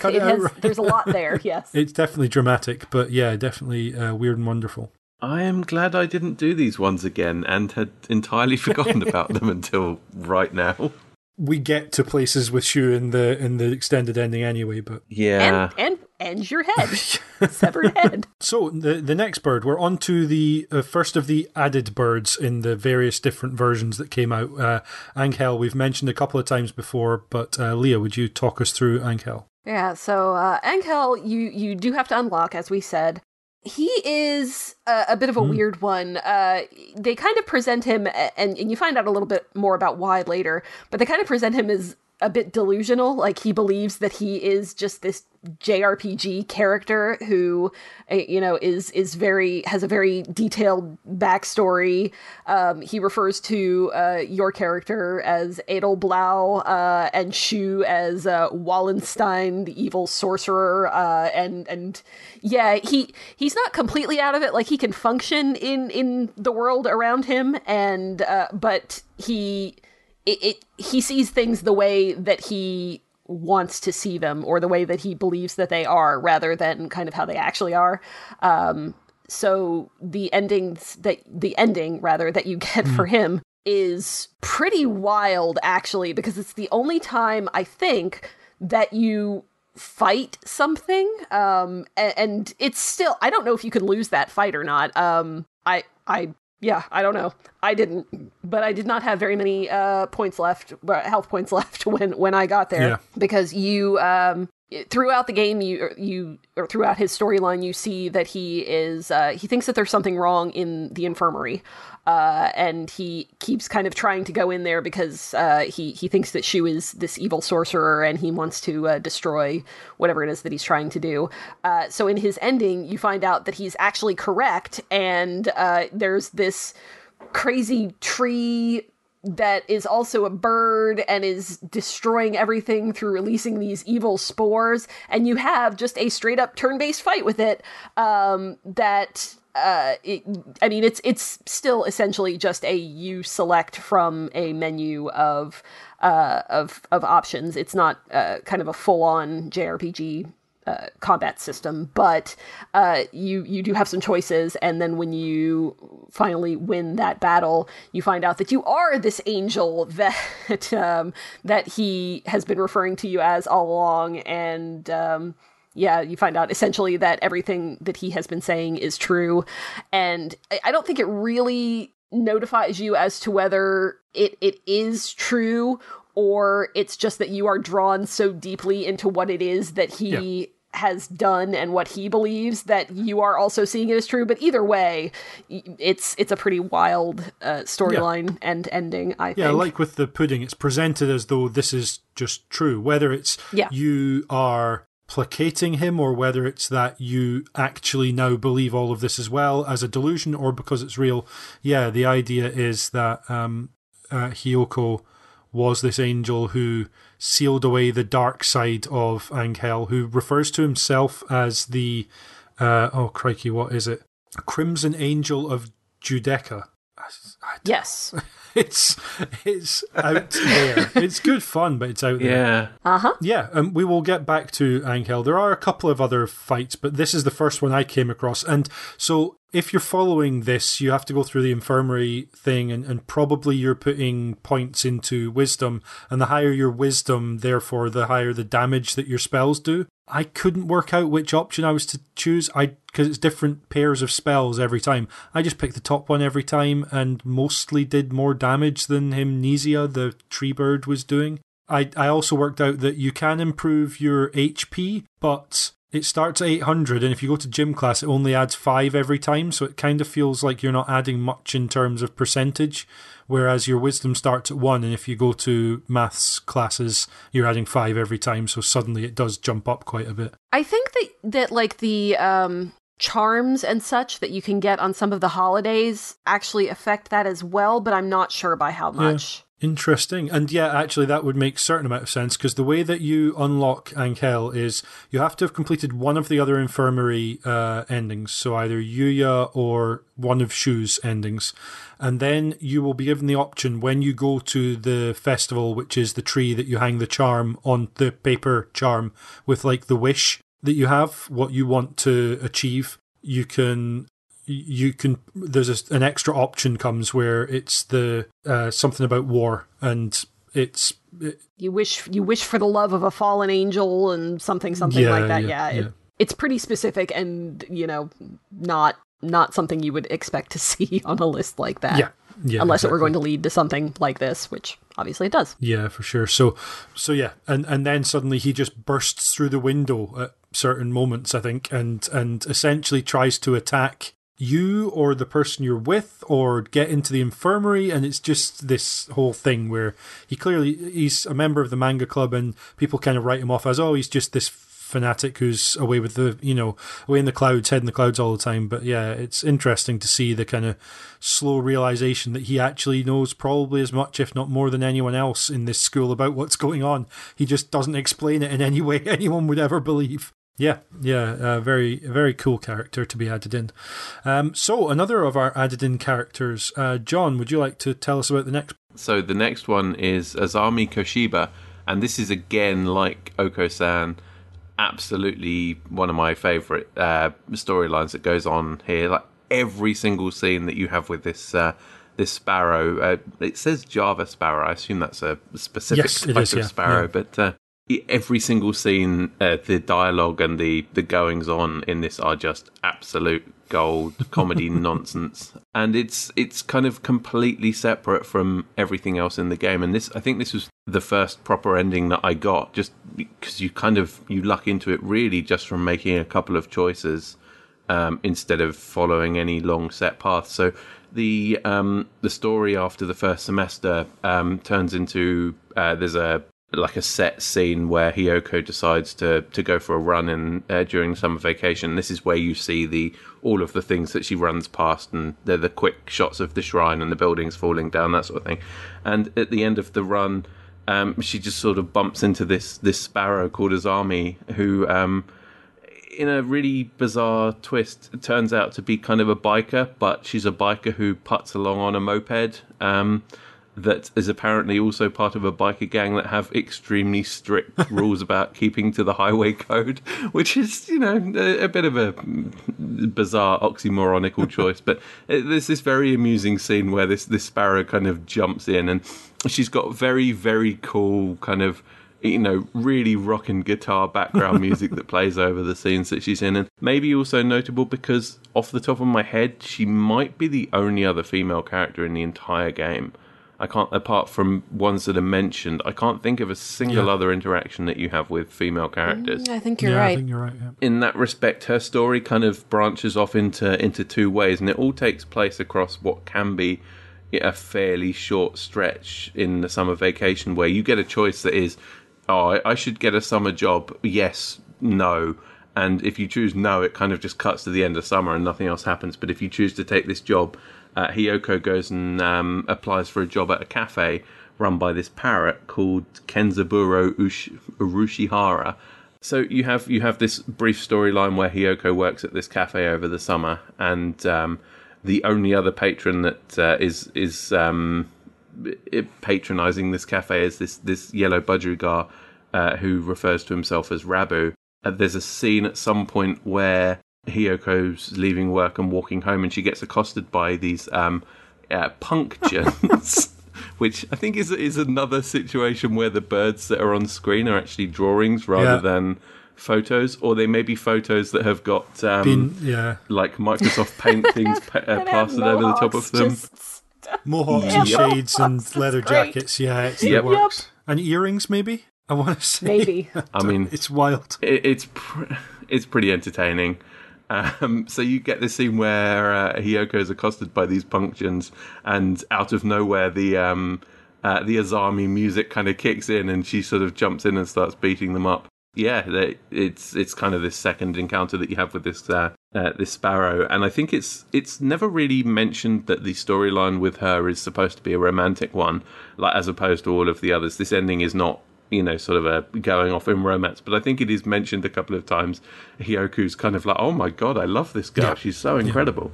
But it almost just is in kind of a passing, or sort of like an infatuation of, wow, this is really cool, rather than anything romantic at all. And then the kind of the next scene that comes through is them back in the cafe, and Azami comes in and starts to kind of get into an argument with Rabu, who she is accusing of being the previous leader of their motoring laws obeying biker gang, which is kind of entertaining. She apparently used to be infatuated with Rabu, who it turns out his actual name is Hosokawa Blaster, which is also very, very good. And you get a really nice title card scene again with his face and the Hosokawa Blaster written underneath it. Very similar to what we were saying before about the other budgie with JB Leone written underneath it. And I did wonder a little bit if those two models are the same picture, but kind of flipped from side to side. Yeah, maybe. Yeah, I didn't look into it enough, but it's kind of, they're very similar looking character models. But anyway, so you get this scene with the two of them fighting, and you end up with two choices for Hiyoko to say to Azami whether to remind her. Azami keeps saying, "Oh, I don't care about this stupid budgie anymore," and she's calling him Mr. Fava Bean. And there's another very funny picture of his character model with a fava bean over the superimposed jowls over in his the head. bottom of his face. Yeah. Yep, and it does line up shockingly well. And you basically, you can tell Azami, look, you haven't forgotten about him. And you either remind her of her martial arts training, suggesting that, since you two broke up, you've been doing martial arts training so that at some point in the future you can kick his ass. Or you can remind her of the fact that she's still got Blaster written on the side of her motorcycle. And depending on which choice you make, if you tell her to kick his ass, she does. And you either get this ending point where, if you haven't been going to the gym class enough and you haven't got your vitality skill high enough, it just kind of finishes, and it literally just says, like, and the two of them left the story and were never seen again. It's almost implied that they kind of Looney Tunes fight their way out of the cafe in like a, in a big ball of dust. But if you have been working your vitality skill, Azami gives you the option to come with her. And there's this really funny little scene where they meet up with the Punctions again, and they have like a very long fight with the leader of the Punctions, and eventually they kind of run off to form what you've described as a butt-kicking girl gang, which, very, very appropriate, and you learn the way of the Sparrow, and I guess the two of you just go off to beat up more Punctions, and that ends up being the ending of the game. Again, like, maybe halfway through where you'd be if you were doing any of the more lengthy runs. So that's the proper ending, but you can also get this weird little interim ending with Azami, where if you remind her that she's still got feelings for Blaster by the fact that she's written his name on her moped, they go off together. And there's this quirky little scene where it rolls up the credits for a second, and then you get these all these little fourth wall breaking moments with Hiyoko saying, "Hold on, that's not the ending. This game's supposed to be about my romance, not theirs." And then it just kind of continues, and you unlock an ending mid game, and then the game continues. Yeah, very much. I think it shows that this was added in afterwards because it's playing with the structure that was previously set up in the game in that way that you kind of need to come back to it to add in that extra layer, that meta layer almost. And they get all of this is completely incidental and separate to what's going on in the main game. And you can do all of this and achieve the that ending while progressing with any of the other storylines, with the possible exception, I guess, of the Ryota one, which maybe you can only go forwards with if you have to give him the job instead of taking it yourself. Exactly that. But again, this is one of these fun, ridiculous, quirky little stories that's exactly what I expected. It's also out of one of those game. things, unlike the shoe route where you have to do that several times. This one, the only time you have to go for a job is if you want to either see the Torimi Cafe endings you've just described or to do the Ryuta route. Other than that, you're as well off skipping the summer job just to kind of get past it. It's that separate. Not in a kind of go to a menu and select the DLC option, but you can see how it fitted in, and equally well you can kind of skip by it in a way that is pleasing because you don't have to go through a load of non-essential sort of conversations or anything. Yeah, and it's also a very easy one to be following any of the other storylines and then make a save just before the decision with Azami. And if you want to see the full ending 13 where you run off and do your butt-kicking girl gang thing, you make the one choice, and if you want the other one, you get her to fight with Blaster and then just continue. Yeah, absolutely. Yeah, nice little side story, which doesn't really play into any of the other endings other than what we've just said there with the job. Alongside that, so this one is related, the next bird is related to Shu's storyline. This was added in afterwards. So this is a character that appeared in Holiday Star, but then was added back into the HD remake as an extra route you could take. This is a golden pheasant called Tori Nishikikuji. Apologies for pronunciation, I hope that was okay. And this is a bird that you have to have completed Shu's storyline, so that when you next go through that, you will spot in the infirmary a camera. You can just ignore the camera and nothing will happen. You can carry on down whichever of Shu's storylines or Angel's storyline or Yuyu's storyline.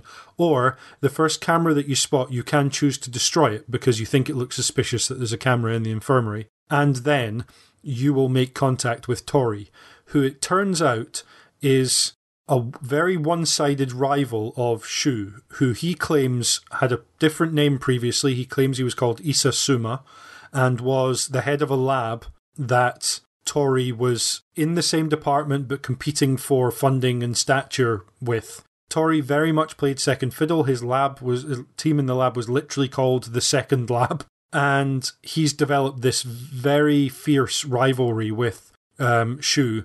And he wants to, now that he's found Shu again, wants to basically kill him. And he's developing these weapons, these very high-tech scientific weapons, like sci-fi ray gun type things, that he's going to use on Issa. And Hiyoko's role in this is to help Tori realize that this rivalry is not only unhealthy, but that Shu does not know who Tori is. It is a completely one-sided rivalry. Shu did none of this that Tori claims out of malice. It just is he never knew that Tori existed or that his actions were having a negative impact on him. And so what happens is Hiyoko tries to encourage him to drop the rivalry and just to get on with his life. He refuses, but says if Hiyoko and he were in a relationship, maybe he would put it on pause for a while. That's the ending. It's weird. It's so weird because he doesn't really blend into any of the other, he doesn't fit into any of the other story, but you do find out more about Shu and that why he is a doctor in a high school a little bit, or at least that's an odd thing for him to be because he was this eminent scientist. So yeah, it definitely has threads that tie in, but Tori himself does not that much. So then we get on to, I think, a very quick one. We've talked about the failure ending. If Hiyoko fails at any point from about halfway on, which is the earliest you can get it, to prove that she can develop a relationship with any of the birds. John, you said if you're a bit vague in the direction you want to take or the bird that you're interested in, that can happen. There's a couple of the birds that if you make the wrong decision right at the end, that it'll trigger, and essentially you get a scene in Hiyoko's cave where everything goes pitch black, I believe, and the Hawk Party have turned up to assassinate you because you failed the experiment and humans are deemed not worthy of continuing to exist, which, as John, you were saying, is kind of like some of these birds have very genocidal tendencies towards humans. It's fairly simple, but it can end the game a bit short, and you do get a trophy for it. But I don't think there's necessarily much more to say than that. Unlike the BBL ending, which I know it's called BBL because it's referred to as that in the trophies, I actually had to look up that it stood for Bad Boys Love because I don't think I spotted it anywhere in the game that it's called this. No, I don't think so either. I'm looking up to see if oh gosh, I was going to look up to see if that was like a thing, like a standard thing for anime games or dating for sims visual or whatever. novels. Yeah. Googling BBL just brings up Brazilian butt lift procedure, so I don't think it's that. Reverse, Leah, turn back. You've gone the wrong way. Yeah, I would have assumed it would have been a porn term otherwise. So. Maybe don't Google Sadly, it. Yeah, most acronyms safe are search one on. But yeah, I don't know where that comes from, and I'm also, maybe you're going to tell us, but I'm also not really sure why it would be called the Bad Boys Love ending, because that's the one that got me, because I me. did look it up in relation to the game itself, but it doesn't really seem like it is descriptive of what actually happens. No, likewise, Leah, I kind of thought maybe that's a term that pertains to the genre of game and is kind of an in-joke of that. Because, I guess it revolves around all of your love interests and not necessarily Hiyoko so much, so maybe it's just referring to that, but I don't know why. So on this, I will quickly read a quote from Hatoful, who says, "Because I made the final game based on the character outlines on the April Fool's site, which I came up with in half a day, I can't deny that it might seem that the way the plot is structured is no good in some way. Otome route aside, when I was writing the scenario for the BBL route, it seemed that no matter how I tried, I couldn't get my head clear and into writing, so I caused myself grief every day. In the end, I finally managed to reach what I felt was a point of compromise, but I wonder how it was. My only hope is that the player themselves can enjoy the game." And that is referring to the fact that there's a lot of characters you suddenly find out have a different name and are related to other characters, and it kind of relies on a lot of connections, that some of which have been seeded previously, but others of which it's kind of adding in some backstory, so it doesn't all gel together as nicely as I think the creator wanted it to. So they kind of felt like they had to leave a couple of threads unanswered or plot hole kind of type things. I think it works pretty well to tie in these characters. You kind of get to see how some of the characters have grown, how other characters that you haven't seen interact. So you have to complete routes for Ryuta, Sakuya, Nageki, Yuya, Kazuaki, which is endings 1 to 5 and number 8, in order to access this at all. In order to get the epilogue on the end, which it makes sense just to complete every ending in the game before you try this one, basically. But Tori's doesn't count to that because it was added on way after the fact. So endings number 1 to 13. Once you've done that, if you start a new game, you will be given the option, and I'm going to get the wording wrong on this, to fulfill your promise, I believe is how it's termed. I think that's right, yeah. And you're not given any information as to what that is, just you now have the opportunity to fulfill your promise. What do you want to do? And you choose, I will fulfill my promise. If you choose not to, you can just play through the usual routes. But this time around, you start playing a route and you get to...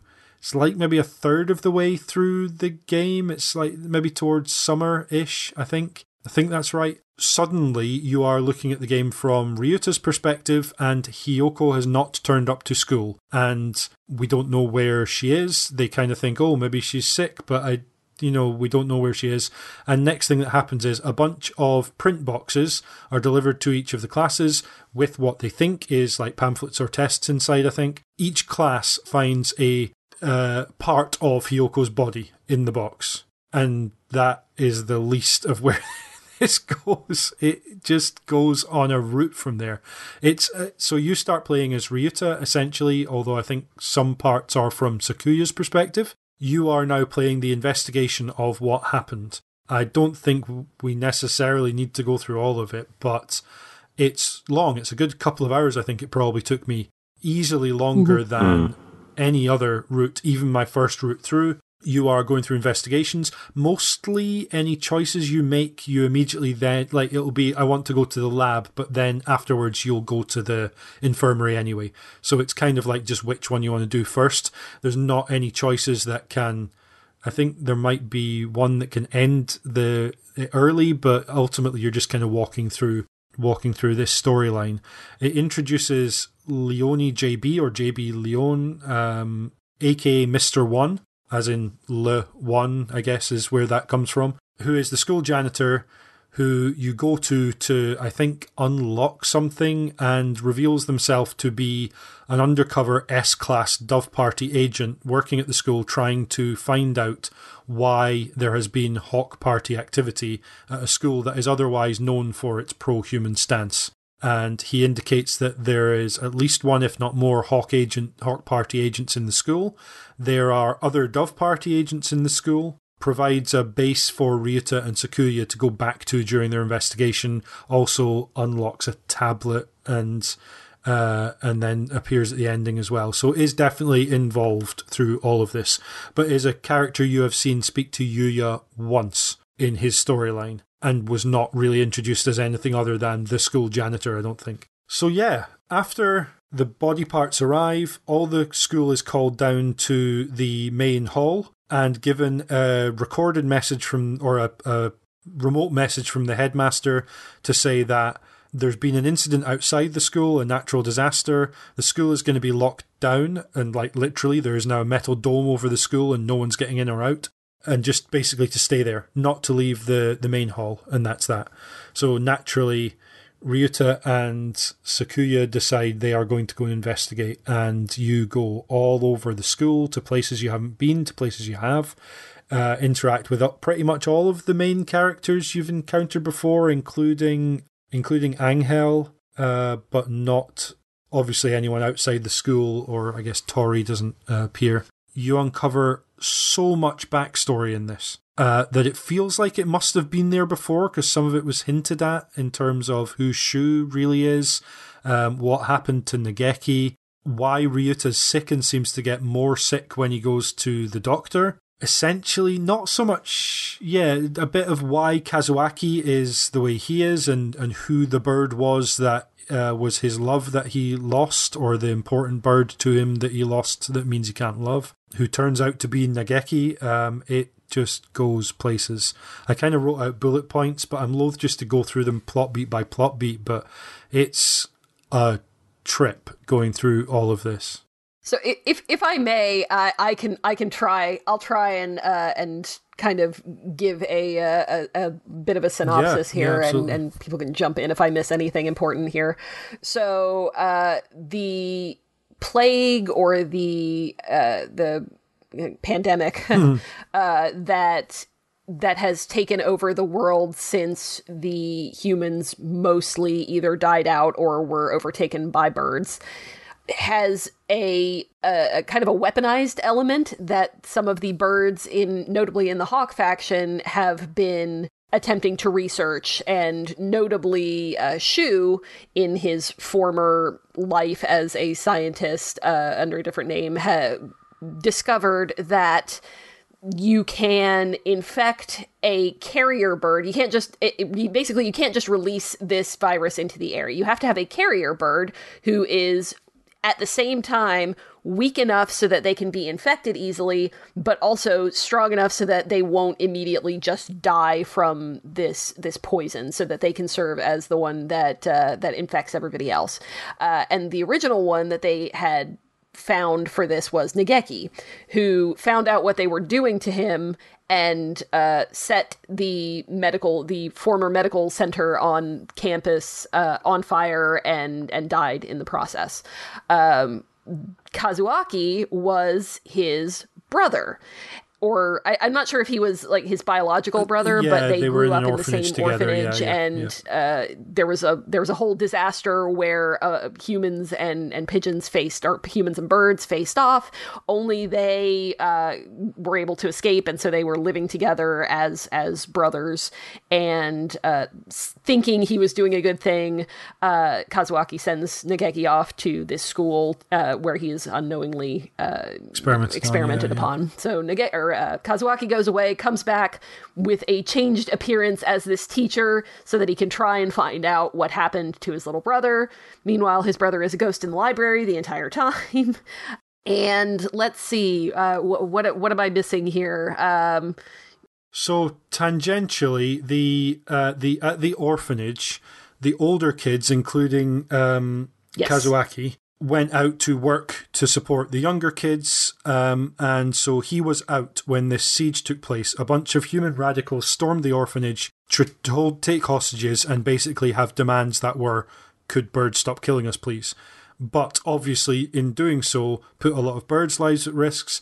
So the humans sent in two negotiators, who were Hyoko's parents. When the humans decided to kill Hyoko's parents, that's when negotiations broke down, and the bird police essentially stormed the place and found not only were all the birds, aside from Nageki, dead, but all the humans were dead as well. And it's because Nageki had a version of this virus already, and the humans therefore died after having killed the birds. Nageki was the only one to survive other than Kazuaki, who was out. So Hyoko is tied up in this as well. As it turns out, Hyoko and Ryuta were there on the day. They essentially not witnessed, but they were outside the building. And Shu was there on the day as well. I think that's all the information we get at this stage, but everything sort of starts tying together in ways that you could absolutely never have foreseen. It's really, really twisty and turny.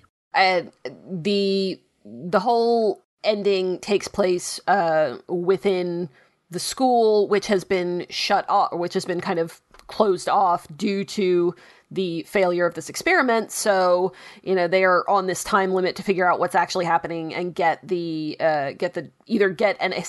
escape or lift the dome so that it doesn't just end up with the massacre of all the students that are inside. So, I mean, we probably don't need to go through the whole thing. If any of this sounds interesting, you will probably want to discover some of the plot points for yourself.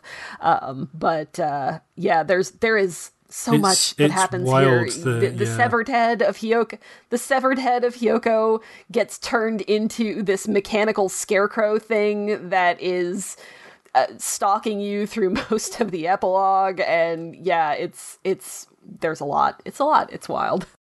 So, we've already touched on a little bit. This game, as far as we know, it's on PlayStation Plus. Lots of people have it, but there's no suggestion that it's an indie that sold 1 million copies, or that it's this massively awarded, heavily critically, well critically received game. It got a lot of attention because of the premise, and a lot of people liked it and talked about it.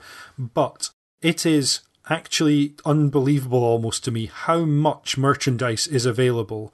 So it started, I believe, with a Kickstarter campaign 2015 and 16 for plush toy lines. Those were successfully funded to, I think the first one was like 6 times its goal. The second one met its goal as well.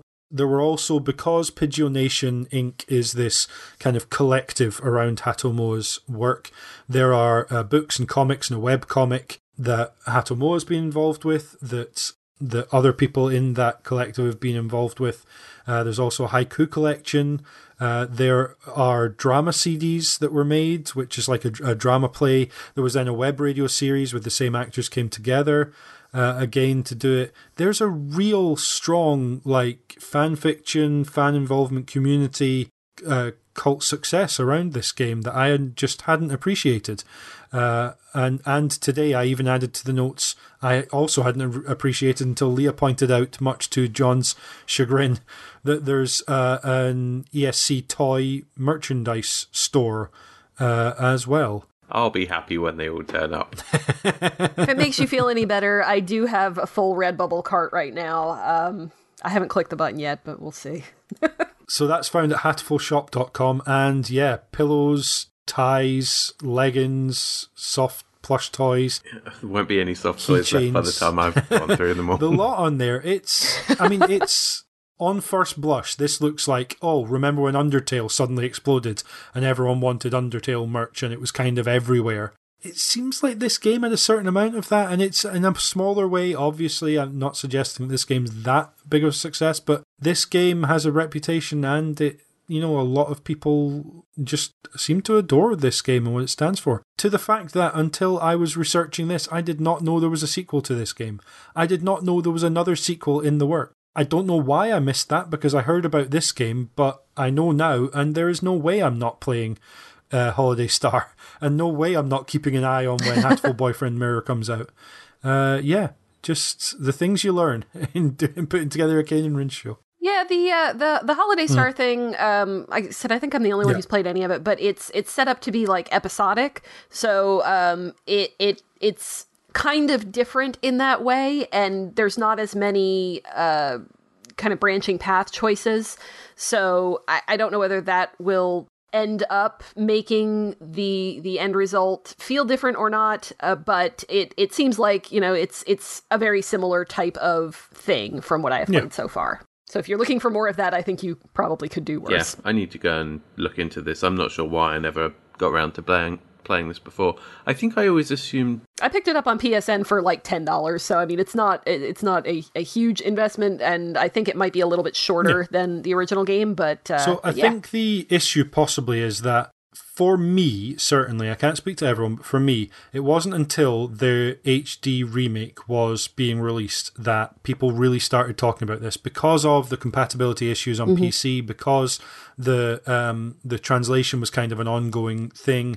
It wasn't like 2011, this game exploded. It took a while to build up steam, and it wasn't until it was more readily available, that people started talking about it. And by that point, that sequel was already 4 years old. And so I guess it just kind of got washed up in the talk about Hatoful Boyfriend in general. And so maybe people didn't specifically, or I didn't specifically remember people talking about the sequel, just because it came out too quickly after the original, I guess. Yeah, and as you said, I mean, I imagine that a lot of people also got on board with this when it was on PS Plus, which was 2 years after the release and nearly 2 years after Holiday Star came out. And I've always looked at this and assumed it was a DLC pack rather than a full sequel. So, yeah, I mean the name led me to believe that as well. This was like a Christmas-related insert DLC or something, but yeah. No, I don't know why I would then just think, I'm not going to bother with it because it's only DLC. That's not really an excuse, but I mean, I definitely didn't realise it was a complete sequel. So I can't promise that we'll cover it on Kane Rinse, but I can absolutely promise I am going to look this out now, and I'll keep an eye out for the next sequel in the works, Hatoful Boyfriend Mirror, which I believe has been a long time coming, and I don't think there's necessarily any immediate release for that, but definitely going to keep an eye out. Why not? Who doesn't want more mayhem in the world of birds and humans? So, speaking to popularity and that kind of thing, we had one 3-word review. So, on the day of recording, we will put out a request on Twitter for your review of the game in 3 words. Exactly 3 words, no more, no less. We had one response. We run the gamut. Sometimes we get lots for games we're not expecting. Sometimes we get none for games we are expecting. In this case, we had one response. And Leah, would you like to read that for us, please? Sure. Scott Lamond says, romance, murder, pudding. Covering all of the different bases. All bases. Could not have said it better myself. Yeah, for sure. Succinct. I think we probably know where we're at, but it's customary to do a summary, so I'll be really quick and say I had 3 periods of great surprise with this. I had a lot of delight when I started hearing people talk about a pigeon dating sim. That just sounded fun. Whether or not I was going to play it, I enjoyed hearing people talk about it and enthusing about it. My second delight was when I'd got the game on PlayStation Plus and then it languished for a while, and I just decided I was clearing a backlog. I decided to play it, and I played a playthrough through, got a couple of endings, happy with that. It was fun, a nice, pleasant surprise to pass the time. And then the third pleasant surprise was when I went back and thought, right, I need to get all these trophies cracked out for this, really go for this, give this game all it's worth and just see what it's about. And I could not, at any of those stages, have imagined that the next stage was there for me. And to say that a game can surprise me when I hear about it, when I play it, and then when I go back to play it again, I can't really say more than that. I've gone on at length about how weird and wonderful this game is. Yeah, the fact that it was PlayStation Plus and I didn't have to pay a penny means I am more than happy to be forking out for sequels. I maybe won't be spending hundreds of dollars on the plush toys, but I can absolutely imagine why someone would want to do that, and I can see myself maybe just perusing the catalogue there afterwards, and maybe, who knows. Thank you for enabling me. Could not be happier having played this game and replaying it several times for this show. John, how about yourself? Hatoful Boyfriend. I think I also probably don't need to go particularly into depth, but if you haven't already figured it out from the various conversation points here, I really, really like this game. I think it's a lot of fun. It's very silly. It's surprisingly in-depth and really shockingly dark in various places, with a world that you would not have expected at the beginning of your sort of initial playthroughs or from your elevator pitch of the game. I had a ton of fun with it. I've found it really interesting as a kind of an opening into the world of visual novels and dating games for me. And if it's a genre that you've not really ever considered, or you've kind of shrugged off and thought, nah, it just seems a little bit sort of out of my my wheelhouse, but you've listened to this and you've enjoyed it and you're interested in this, let me tell you, there are a million games like this now. Just a few years on, it's a bandwagon that has been absolutely jumped on by a ton of developers, and to the extent where if you bought the itch.io bundle for racial justice or whatever it was last summer, you've got a ton of visual novels, including some really good ones from a couple of really strong developers. So definitely something to try out, even if you've never considered it before. Like it's a fascinating way to tell a story, and it might not be something that's thought of traditionally as being a video game thing or being a particularly interactive medium, but it works really, really well, and Hatoful Boyfriend is a fantastic starting point if you're at all interested. So yeah, a complete recommendation from me. Thank you very, very much. And to wrap up our summaries, Leah, how did you feel about Hatoful Boyfriend? Yeah, I like this game a lot. I think a lot of the points that I have are things that the two of you have brought up already, so I will just add that it might seem like it has a little bit of a slow start. If you have listened this far and you haven't played the game already, you'll probably know whether you're willing to put up with that or not. I would say that if you are interested and you do get into the game, don't just go. I mean, you don't have to go 100% for everything, but I would recommend that you at least try to get to the extended ending and see all the kind of weird stuff that happens there. I enjoyed my time with it enough to go through and get all of the trophies. Fingers crossed for a platinum to be added, because I'm sure that's going to happen. It's probably not going to happen, but that's okay. So I recommended with caveats, but recommended nonetheless. I liked it a lot. Excellent. Yeah, thank you very much. You've also just reminded me, and I'm kicking myself because I meant to mention it when we were talking audio. It's worth saying there's no voice acting in this game. That's why we didn't bring it up. It's all text. It's very much a visual novel in the style of this is a text adventure, choose your own adventure with pictures to go with it. So obviously that raises accessibility issues for anyone who's got vision impairment. So probably should have mentioned that earlier. Really big apologies for not doing so. It's something that I need to get better at acknowledging. And thank you for reminding me, Leah, in mentioning in your summary. Okay. I think that wraps us up. That's a weird way to end, to kind of tag on to the summaries with an apology for not having mentioned that, but I wanted to make sure I did because I am kicking myself for not having done so sooner. All that remains in this issue 461 of the Cane Rinse podcast is for me to thank Leah, John, our editor Ryan, as well as our Twitter and forum correspondents, and of course, each and every one of you for listening. Next time, it's issue 462. We've had Rise of Link and Shadow of Link. Now it's time for Link's Awakening. Oh, wrong series. Legend of Zelda, Link's Awakening, folks.